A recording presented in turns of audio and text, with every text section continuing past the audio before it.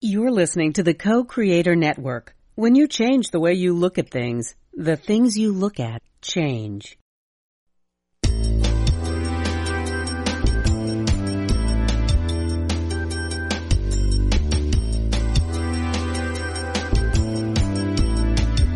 Good afternoon. Welcome to Why Shamanism Now, a practical path to authenticity with your host, Christina Pratt, director of the Last Mask Center for Shamanic Healing. She's talking about how shamanic skills can bring us to physical, emotional, mental, and spiritual well-being, especially when nothing else can. Now, here's your host, Christina Pratt.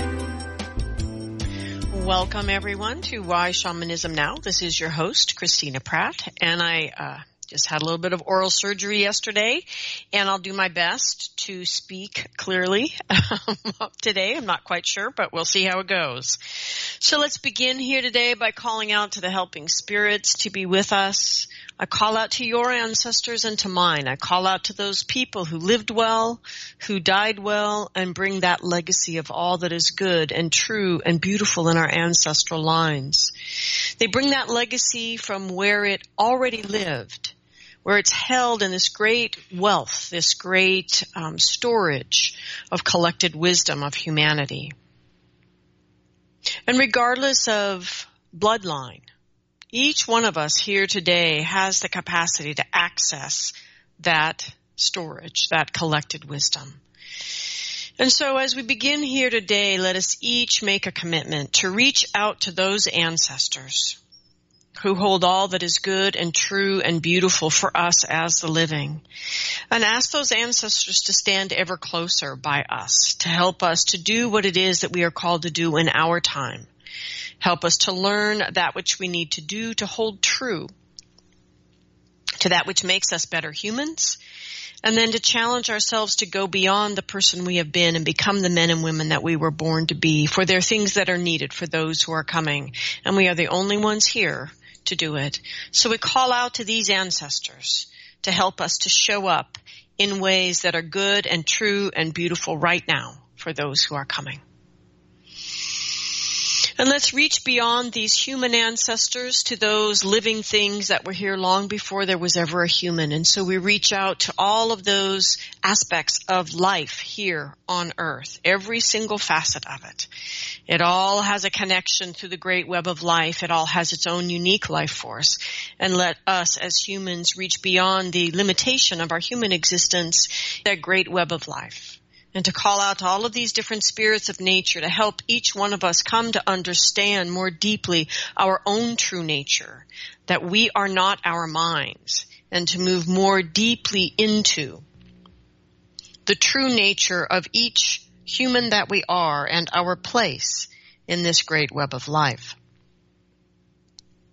And as we give gratitude to these ancestors, human and non-human, let us call ourselves into focus here today, drawing ourselves from wherever we might be into our head. Another breath from the head to the heart, another breath from the heart to the belly. And let us take a moment, stop everything that we're doing, and take this simple moment to give gratitude to the earth for life, for this place in which you carry out that journey, for all that has been on that journey that has brought you to this moment and all that will be. We give deep, deep gratitude to the earth for diversity and beauty, for possibility and challenges, and this place in which that all plays out. With enormous gratitude to the earth, let us take a moment and just give thanks for life itself, the wonder and awe of that, and all of the challenges of our time. There is still that place to be grateful for the simple fact of being alive and being a possibility in this time. And so with great gratitude to the earth, let us reach down through all the layers of the earth, reaching our energy all the way down, giving gratitude to each layer as we go, until we reach deep into the center of the earth and connect to those energies that draw their strength, their power, their magic out of darkness, out of stillness, out of silence, out of solitude, out of these energies that restore and renew. And let us draw this earth energy up, bringing up into our life, into ourselves, into these proceedings, this energy that refreshes and renews, replenishes, restores, allow us to begin again. This energy that teaches us the wisdom of manifestation, how to be here in form in a good way. This energy that is before all of the abundance that we share and use here in our everyday life. Let us give gratitude for the energy before that. It is unknown and uncertain to many of us, and let us open our hearts to that which is before, that which is so profoundly other than all of this that we find here in form. And so let's draw that energy into ourselves and remember that we are part of even this energy as we connect down to the earth and come to get a better sense of who we are and where we stand and what we stand for. Get a better sense of that which truly has heart and meaning for you from your feeling of that, not because this is what others have told you, but because you feel it in your heart that this has meaning. And let you have the courage to build your life based on what has heart and meaning for you, and to do so in a way that is focused on that deep personal truth, but also open to that possibility, especially found in people and ideas and learning about things that are other than what you already know, other than how you already think, and other than what you are already comfortable with. And as we reach into that great diversity of life, let us ask the energy of the earth to help us to come into right relationship with the person that we are growing into being, and right relationship with all the many things that cause discomfort that help us to grow. Ask the energy of the earth to help us to learn to be in right relationship with our environment and with the spirit world, and understand how in all of these ways, if we can simply open up to the interconnectedness of things, we can drop into that unity, that connection with a great oneness, this big fabric of life, and to feel our place within it in a way that also has meaning for us. And so as we begin to reorganize ourselves and focus on this day, let us draw this energy up from our belly to our heart, and our heart to our mind, and send your energy up and out the top of your head into the sky and whatever weather it holds for you, whatever time of day you are listening, sending it out through the atmosphere and out into the cosmos, reaching all the way up to the highest power of the universe and connecting there. By whatever name you name this energy, in whatever way you conceive of it, connect with it and draw it down. Drawing into yourself and into your day and into these proceedings the energy of blessing and protection, that which inspires us to devotion and commitment and to the benevolence of this universe. We draw these energies in to ourselves and our life, real, palpable energies, bringing in inspiration and illumination, that possibility of the light coming from a lighthouse in the great storm of uncertainty in your day. We call in these energies that connect us to the beneficence of our universe, and we draw these energies in knowing that they are available equally to all people, to all things. And as we draw this energy from above down through our head and our heart and our belly and send it down to the center of the earth, we have that little moment of the energies of earth and sky coming together, these two great legendary lovers. And let that big love of that energy awaken the spirit of your own human heart. May you call up the fiery passions of your belly into that crucible of transformation that lives there in your heart, and draw down the crystal clarity of your mind, and let the transformational fires and the clarity of the mind move together in that paradoxical dynamic tension of a dance. And let that inspire in you or remind in you or somehow bring into awareness in your own heart that deep heart memory of why you are here. And may you remember that you need only to reach into that very same human heart to find the courage to do something in this day, large or small, to bring those gifts into the world. And for all of the spirit help, named and unnamed, that we have that assists us in this every day, I give great thanks.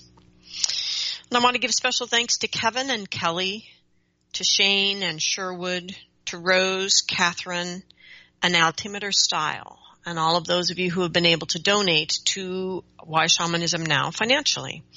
For those of you that are listening for the first time, Why Shamanism Now is listener supported. It is only because of the donations of listeners like you, humble though they may be, because there are many of you out there. Every single $5 donation matters. So if you are moved by this show in any way, if it educates you or inspires you or irritates you, just know that you have been moved in your heart. And I ask you to do that most fundamental of shamanic acts, which is to allow that which moves your heart to motivate your actions in the world.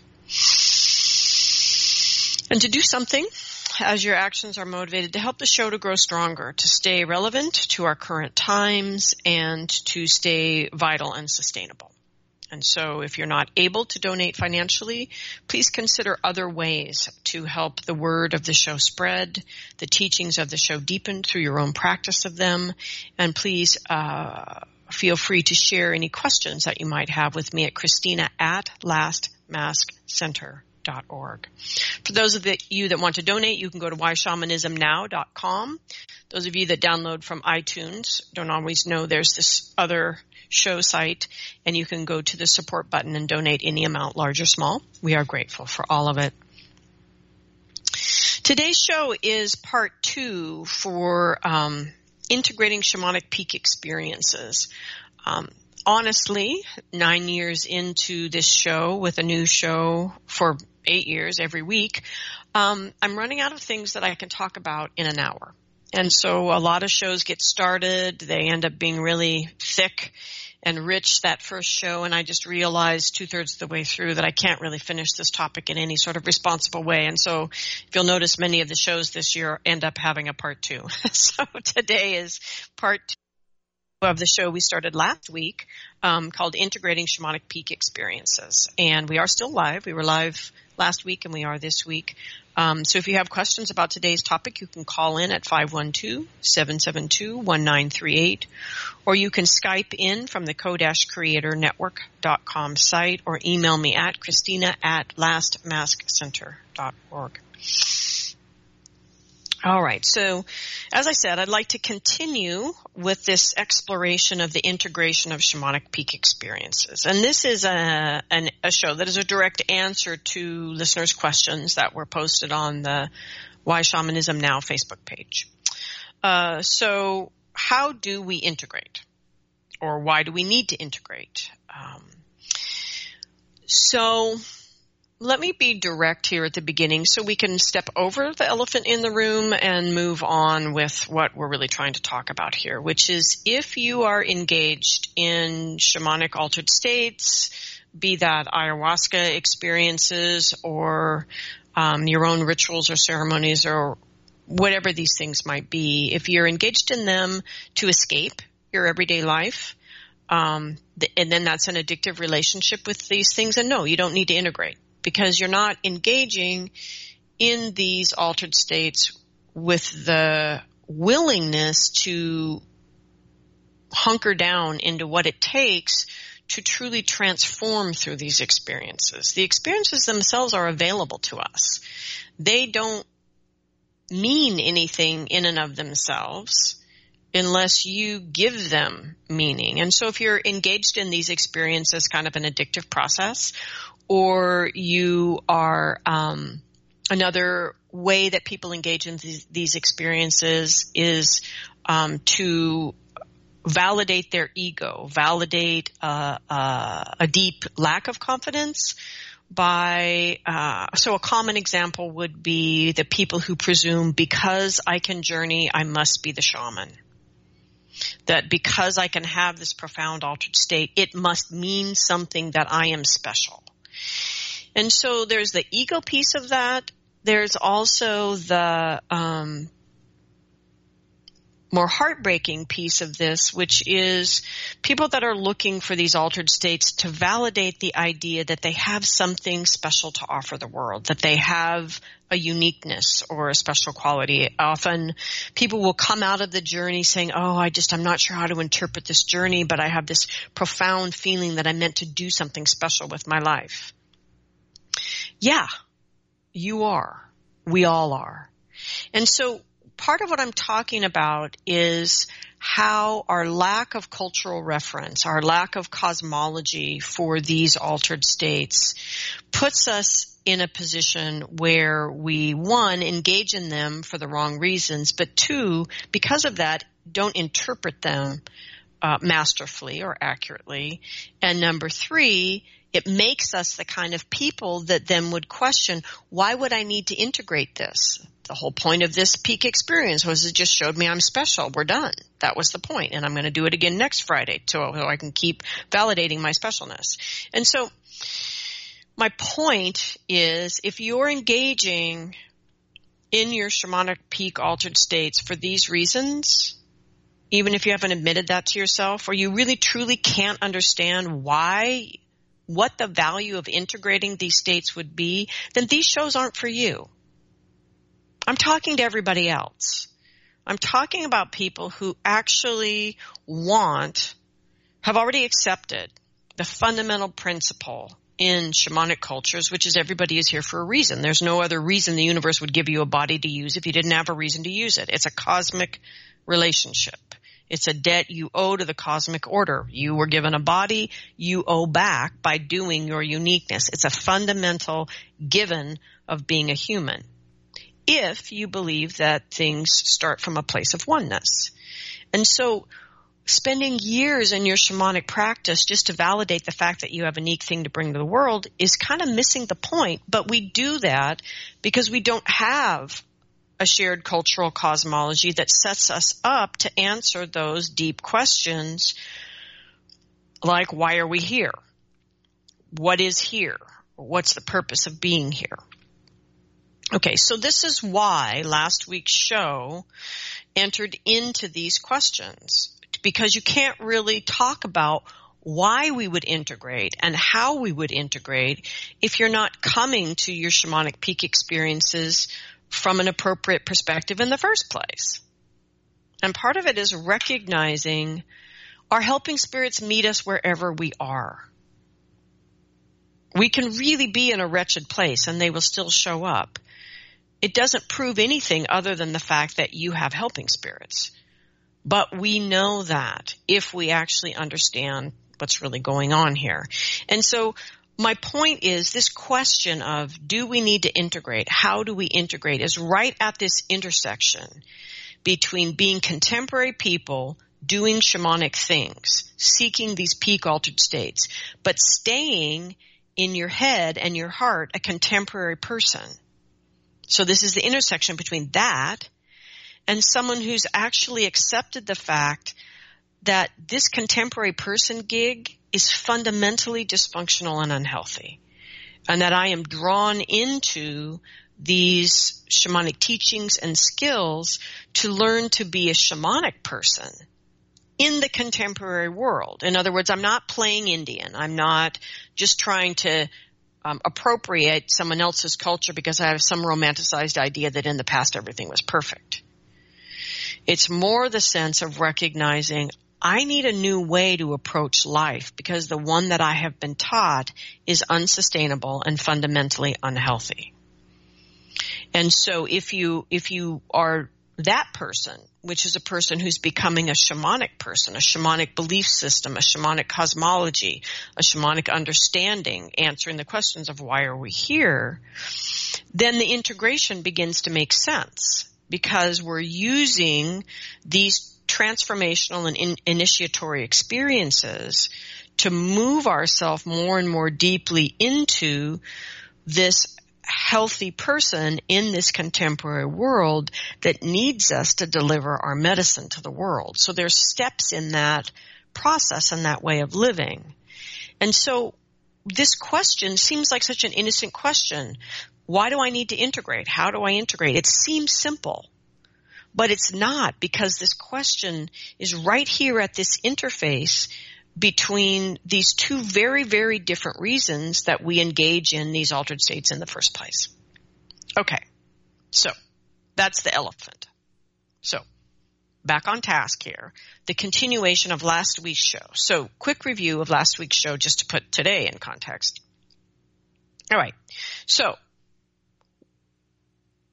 last week was about realizing we need to understand why we are seeking altered or alternate states of consciousness in the first place. And this really begins by understanding that humans need answers in your deep, soul-satisfied place that maintains your mental, emotional, and physical health, right? Humans need answers to the lasting and perpetual questions: where are we? Why are we here? What does it all mean? And perhaps most important, what am I supposed to do with all of that, right? We need at the very least to engage in this conversation with the universe, at least to engage in this conversation, if not actually find answers. And that the drive to engage in this conversation, to ask these questions of our universe and to seek these answers is as valid and innate a drive as sex or hunger or thirst. Now, granted, it can be derailed by literal survival needs. So we have to have met our survival needs first, often, to indulge this question. But even people in the midst of, let's say, living in a refugee camp while war rages around them, even though their survival issues are still an everyday concern, that doesn't mean as humans they aren't in moments where they're asking themselves, why are we here? Why am I here? What is the purpose of this? How do I find the deeper meaning in this? And so the important thing is recognizing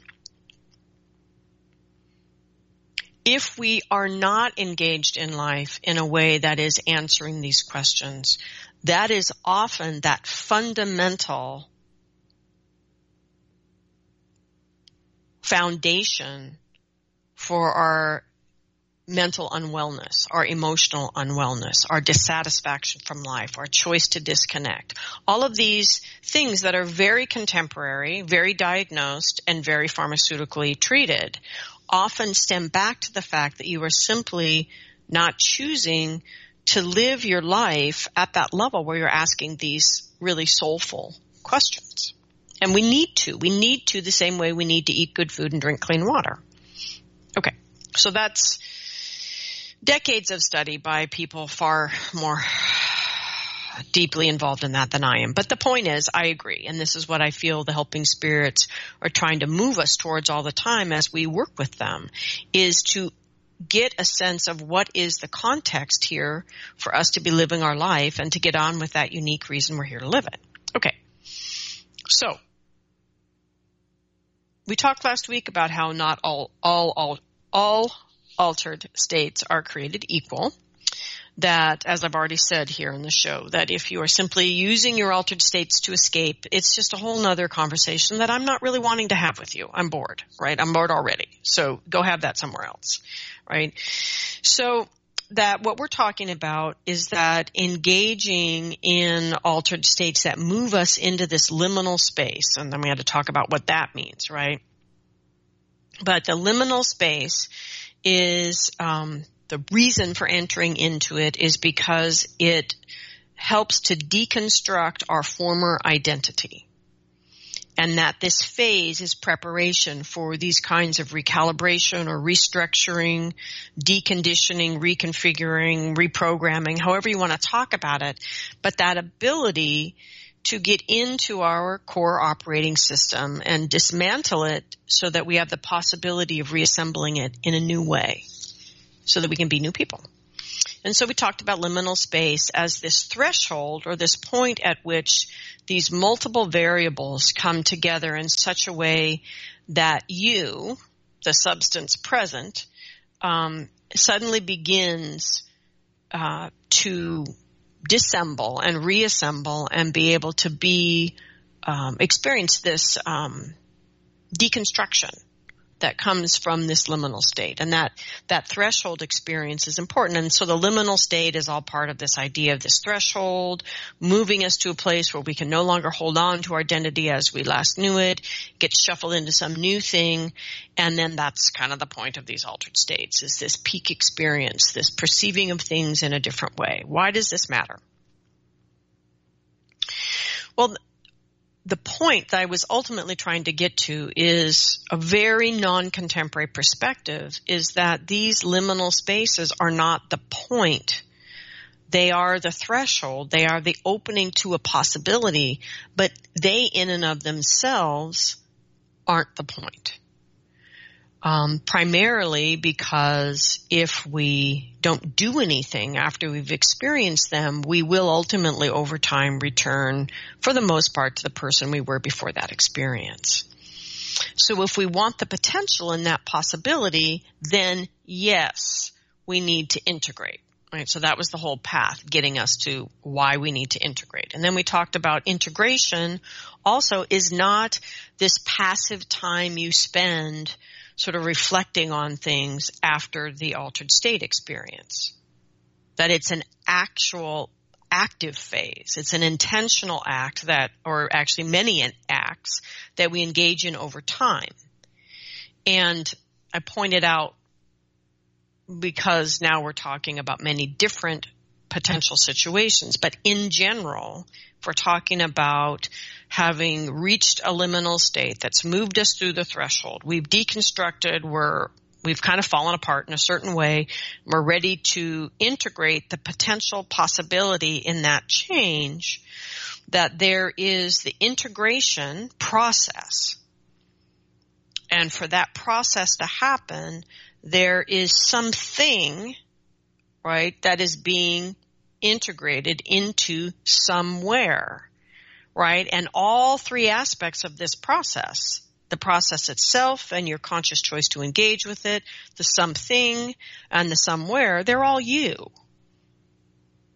But the beauty of the peak experience, the shamanic altered state, whatever it is that we're talking about that's moved us into this place that we're somewhat deconstructed from normal, is that we have this possibility to change, because all three of these things, the integration, the something that's being integrated into somewhere, are all variables. They're all new and different. So we have this possibility, this window of opportunity. And so within that, it's important to realize that window doesn't stay open forever, that there is a timing in which we are gooey or plastic or changeable, and that ultimately day after day over time, if we don't change anything, we will ultimately return to the momentum of our old way of being will reestablish itself. There may be subtle changes, but not fundamentally different changes. And so that window closes naturally as these old belief systems reestablish themselves in either organized or disorganized way. And we talked about that a little bit last week, what that means. But it's important, make no mistake, that you can be sent to the liminal space, actually, to be honest, relatively easily. But it means very little. It in and of itself doesn't mean anything. There's far too many people thinking because they did ayahuasca and ayahuasca gave them a task that means something. That has something to do. Someone sent me an email recently about having had, big dreams that gave good information, and that somehow this means something special about my soul's purpose. And it's like, no, you're like everybody else. Humans have big dreams. The big dreams give us messages. And they are what they are. Stop trying to draw meaning out of places stop trying to draw your sense of your uniqueness and your purpose out of these events, out of these dreams, out of these external things. Your value and meaning and purpose is internal. And that the purpose of these liminal states is to deconstruct the way you've got yourself organized that keeps you from understanding what that meaning is, what that passion for that purpose is, and to reorganize yourself so that you can be in an everyday relationship with it. It's not in the event itself. It's about the way that you use the event to change yourself such that you can get at these energies that you're lacking relationship with and build an intimate, ongoing relationship with them before things reestablish themselves. Okay, so last week we finally got to the point that we needed to actually begin to talk about integration in this more meaningful way. And the most important thing, if you want to realize the possibility of any of these amazing and wonderful altered states that we can get to, the most powerful rituals, etc., you need to understand that you will have to identify underlying beliefs and replace them, delete them, and replace them. And that is the most important act in integration, and the piece people have the least amount of skills to do, as I observe people and hear their frustrations with this experience that we're talking about, of having these peak experiences, and why 6 months later have I just gone back to be the same way that I was before, or sometimes worse. We talked about reorganizing yourself in a disorganized way that's actually worse than before you went into the experience. And so anyway, to realize this potential in these peak states, you need to, one, identify and delete the underlying beliefs and replace them with beliefs that are more aligned with universal truths. And that this new belief system and the existence that it then drives in you. So our beliefs drive our actions. And so if I'm going to delete 8 old beliefs and replace them with 2 really fundamentally true universal beliefs, I now need to start consciously making sure that my actions are aligned with the new beliefs and not actually continuing to play out the old beliefs. Just because you change a belief at a fundamental level doesn't mean that you can stabilize that change. And that is another big problem that people have in their perception of the, oh my God, feeling from these peak states is many shamanic transformational experiences actually expose the belief, change the belief, and show you accurately the belief you need to replace it with. And for a period of time after that experience, you'll sort of be in the honeymoon phase with that, just be in the sort of the glow of that. But unless you choose consciously to integrate that in so that those new beliefs, and take responsibility to make sure those new beliefs are driving your actions. And where they're not, where the actions are showing you you're still living the old beliefs, you go in and consciously clear that. Unless you're doing that, the power of that shamanic ritual that created that change will ultimately be lost. The potential that it created for you to make that real in your life. I mean, back to probably 1/3 of the Why Shamanism Now shows. What you do every day is your practice, right? And so you need to practice the new beliefs. The way to do that, you have to know what they are. To know what they are, you have to have consciously integrated. You see, there's this whole piece in here about why integration matters is because you have to bring your conscious choosing self online, or it will simply go back to choosing the old way. That's how humans work. I'm not saying anything revolutionary. I mean, a number of books that you could go buy at Powell's bookstore in Portland, Oregon about this concept is staggering. What I'm trying to help people that tend towards shamanism and spirituality to understand is shamanic work is not a way to avoid using your mind and understanding how to train your mind to engage in living in the real world in a really good way. That spirit can't do it for you where your choice is concerned. So that's why the integration matters. Okay, so integration has these aspects of the integration and the something integrating into somewhere, and all of those things are variables, and you have to manage to work with that. And that core of the integration also has these other phases which have to do with the timing and getting in to delete the old code, things like that. And so if the beliefs have been exposed in the experience, then the you who depends on those old beliefs has to be engaged in a way that he or she can make new choices, The fact that it happened in the peak experience is not enough to sustain it for forever. You have to take the clarity of what was shown to you, what you experienced in the peak experience, and make it real in your internal world where your choices are being made. And even if you feel all those steps happened, because in some profound shamanic rituals, I have seen it happen, right? Then the new beliefs have to be consciously chosen and practiced, right? So there's the change of the beliefs and then the integration and implementation of them. Okay. So let's start with some examples, which is what I wanted to get to last week. So integration is the process through which these separate things, newly separated things, are brought together, ideally in a new way, the integration of these peak experiences. So in the context of this topic, we're talking about how we bring together aspects of ourself after an intense shamanic event that has succeeded one way or another to release us from these old internal linkages that hold the aspects of ourself together in the old familiar way. Okay, so let's look at some examples of that. Okay, so let's talk about a failed integration. Successful ritual, failed integration.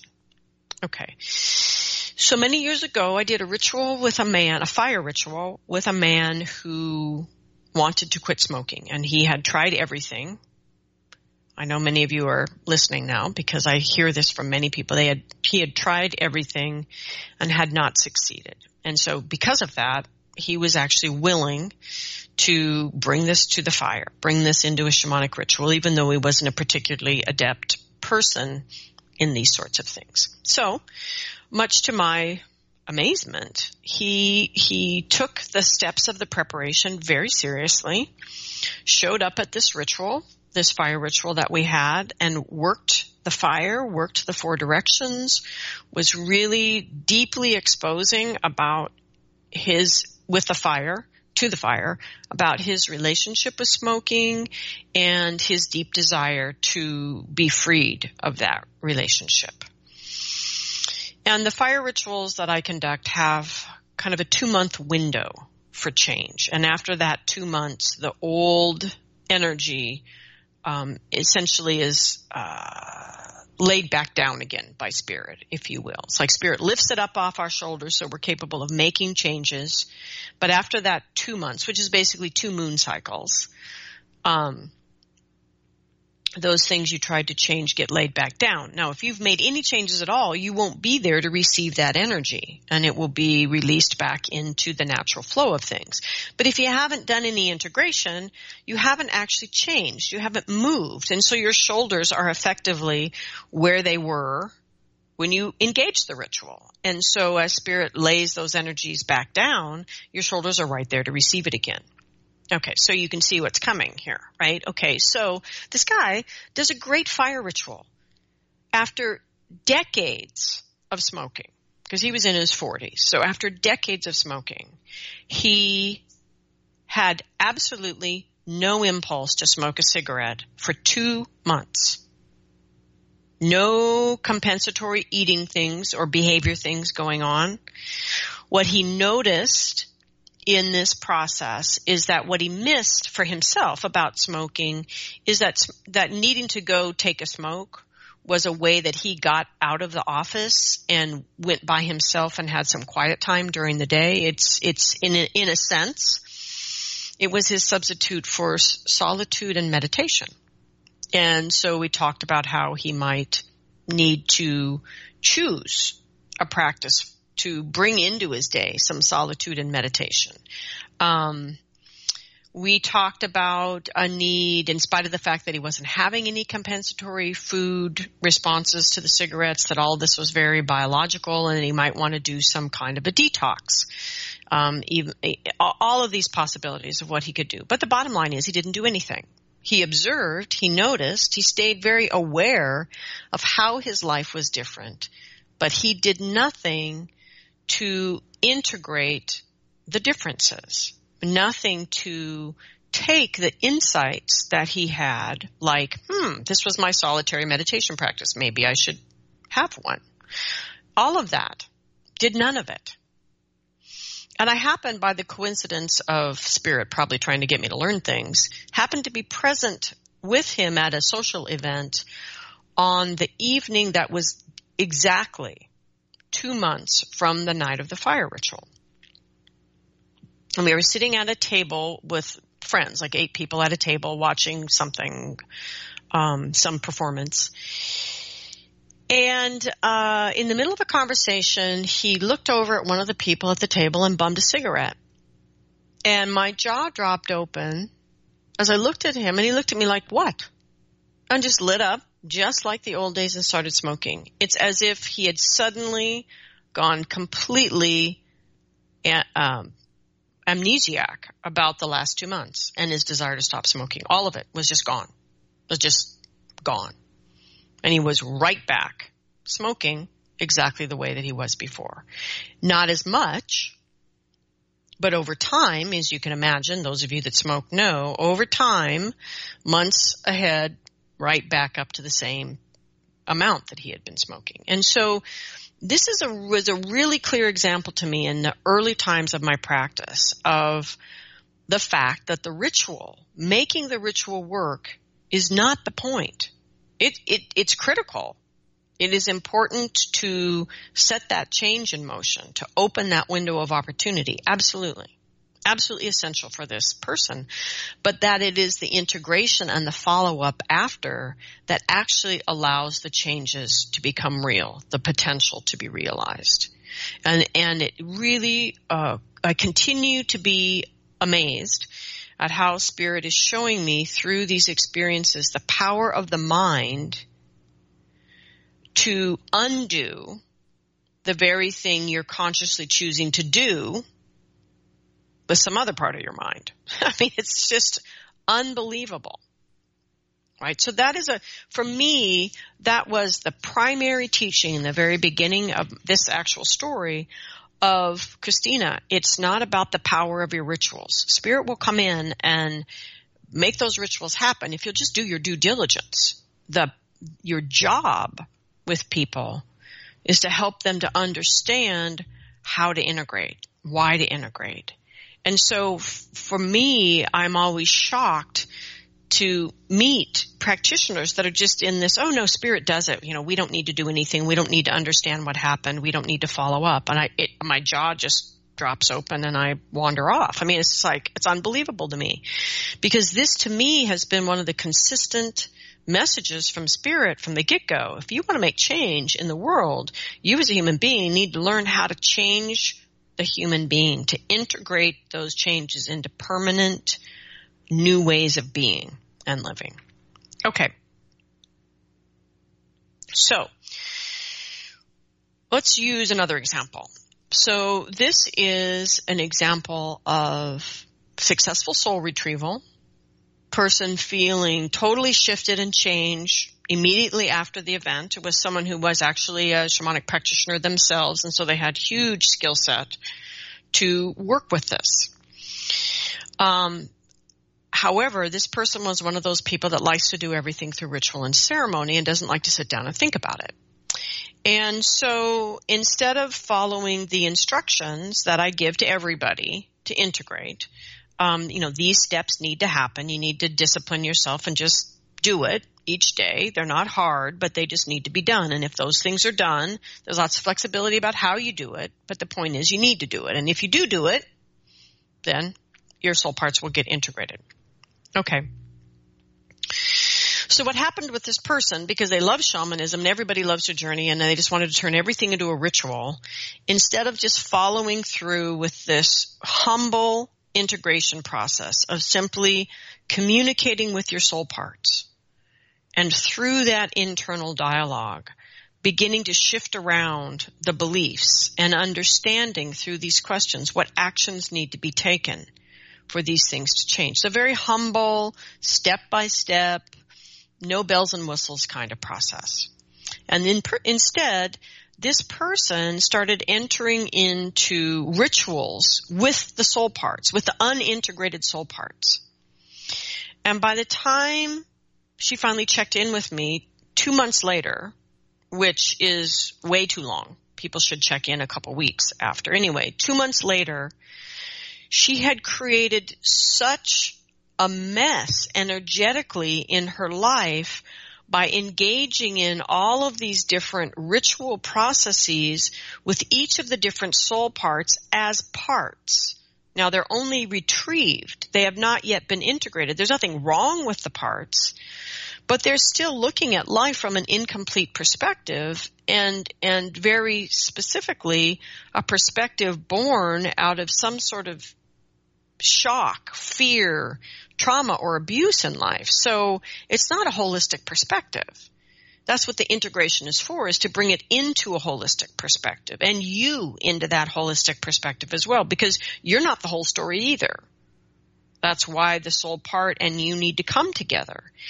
So all the issues that resulted in this person's life because of the soul parts being gone, which for many of us are addictive behaviors to try to fill the holes, different compensatory actions in relationship, either pulling people in and being needy or pushing people away. All those behaviors associated with these particular soul parts, which the person up until that soul retrieval had been fairly successful using shamanic skills to manage. And so they've been basically at a lower capacity in life, completely blew up because she'd been doing these rituals and ceremonies divined with the soul parts that were unintegrated. And it was just, the rituals felt fun. They were connected to the soul energy, but the effect in life was it just was aggravating the not being integrated part of it, which is also the soul parts still not being listened to, not being felt into, not being deeply understood, but now in a sense are just being used for more and more shamanic craziness. So I'm not explaining this very well, honestly, because I can't quite remember what the rituals were. Because of the time I was told, I was in shock. But my point is that the person simply refused to walk the humble path of integration. And basically, let's face it, made shit up. Just made stuff up to do without looking at the fact that this is making my everyday life worse. I'm doing it. I am not following the integration process. I am making shit up with my helping spirits and my soul parts.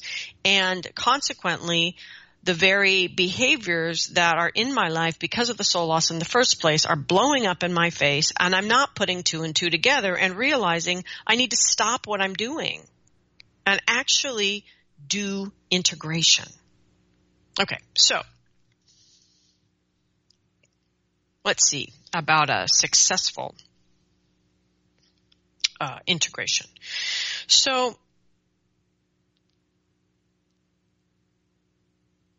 in a successful integration, okay, so a simple successful integration with a fire ritual.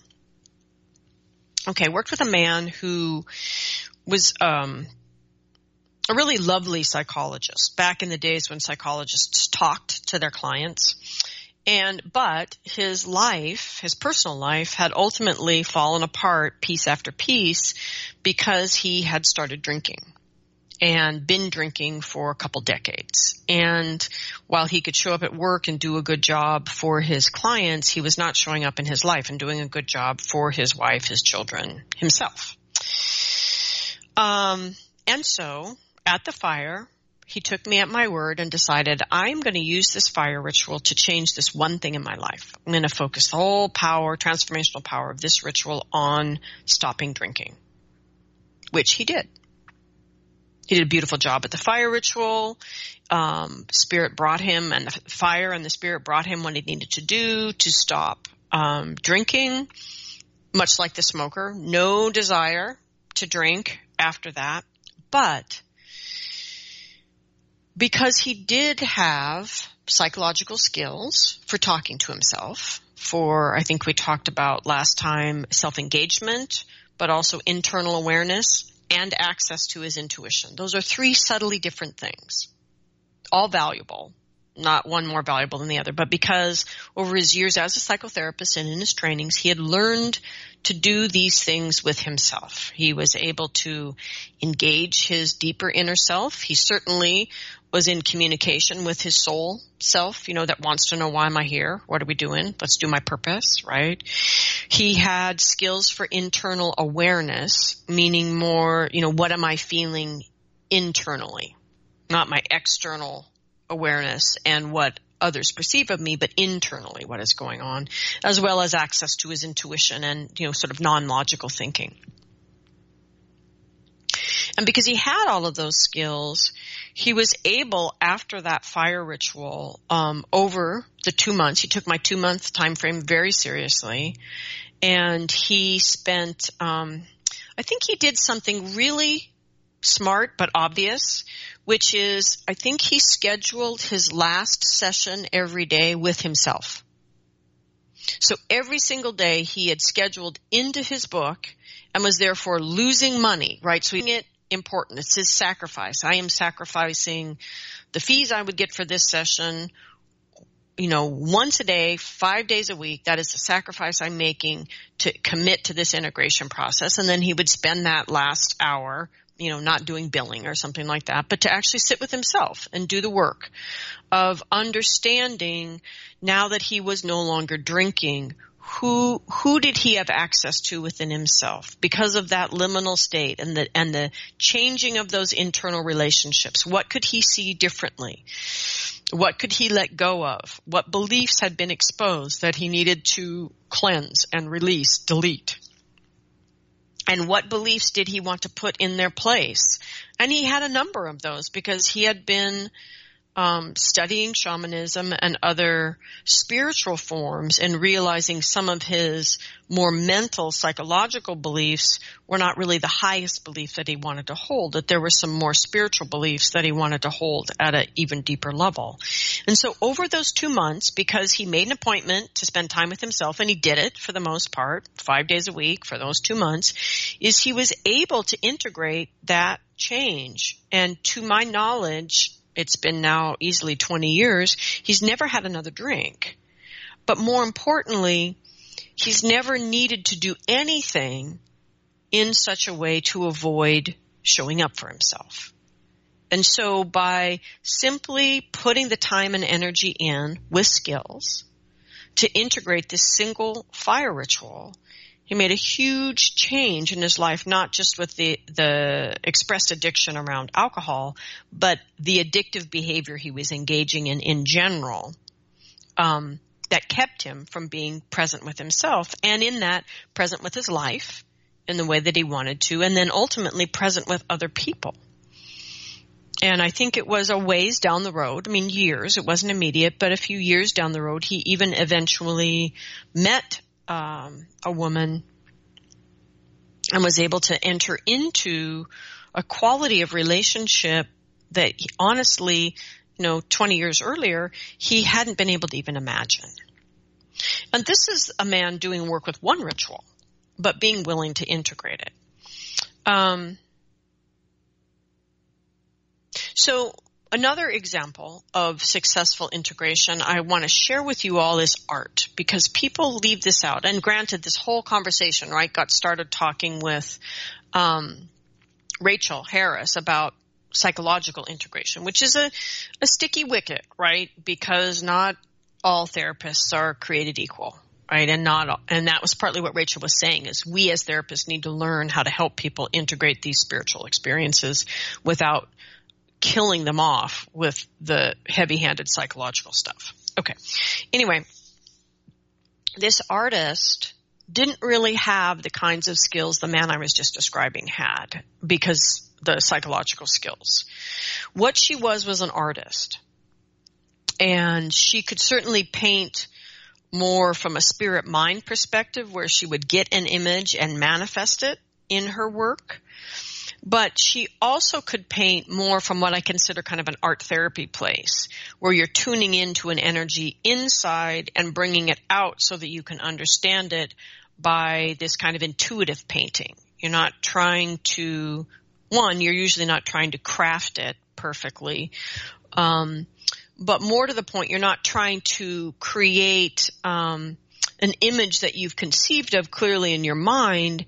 You're more trying to express through the work something that's kind of unknown to you but held inside. And I think all of the creative arts, so movement, sound, and visual art, sound, writing songs, all of these creative songs are tricky because now we're getting back into words. But particularly the aspect of creative expression that keeps us out of words can be extremely helpful for the integration. So in other words, she kept coming up against this thing that was like a wall. And so then she painted the wall, and then she painted another painting of the wall that had other elements with it, and it was because of her reflection on the painting once it was done of the wall with the other elements that she began to understand what belief the wall represented. That this hard stopping thing she was running into was her own belief. She couldn't get at it psychologically, but she could paint it. And she could paint it and reflect on it and then come to understand what her inner symbolic language was communicating to her. So consequently, she painted the process of integrating each of her soul parts. And it was a very intuitive, reach inside of myself, puke this out on the paper, and then reflect on it kind of process. But what I like about this example is that it shows this repetition. Like I said before, integration is a conscious act. It takes time. It takes energy. You have to do it again and again. It's not going to be done Tuesday, right? You need to come at it day after day. Not necessarily for a long period of time. She didn't paint every day. I think she painted for a couple hours on the weekend. Otherwise she was painting whatever her working artist painting job was, right? Anyway, my point is, what I like about this example is the repetition of picture after picture in response to each of the integration questions that I had given her. So she just accepted the process she'd been given and worked it in her own way. And she showed all these 5 aspects of integration: the time, the energy, the self-engagement, the external, the internal awareness being drawn up and made external through the painting, which she could then reflect on, and then finally the intuition that was inspiring all parts of that process. And so through art, she was able to use art then to integrate exactly the same way this other man was using his own therapeutic skills to integrate. Now, she had a clear process, but relative to the person who had all these shamanic skills to integrate, she did a better job integrating because she accepted the step-by-step nature of any integration process. It is a humble process. It's not the high of the peak experience. It's, in a sense, the chop wood carry water. It's the work of integrating the inside of that high experience into your everyday life. Okay. So, if you can believe it, I've once again run out of time. But the rest of the show is largely ideas like this, which is trying to share with you examples from my time in myself with my own processes, integrating my own processes and helping others to really understand the profound benefit of being willing to let the pursuit of another peak state go for a minute and spend some time doing the actual work of self-transformation. That is a conscious act that involves, yes, connecting with your intuition. So, for example, the artist, I've also seen people do that kind of integration through movement and sound. Similar, a little bit more challenging to reflect, but the reflection time is usually sort of sitting in yourself after and communicating with the soul part, maybe helping spirits. Okay, so that is basically my point, coming back to the listener's question, which is, do we need to integrate? Do we have the tools? Well, that really depends on the person. It depends on a deep understanding of and respect for the time and energy that it takes to integrate, and that it's not high states. states, not stakes, high states. It's not another peak experience. It's about the day by day. And the accurate interpretation of the experience and the somethings you are now working with is important, right?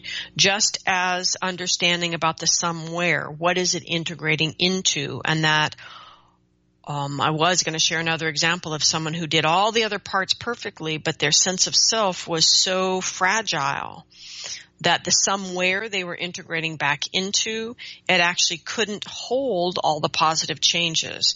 And there was a big collapse. And so then we had to change the path of the work to building that sense of self, not healing the issues.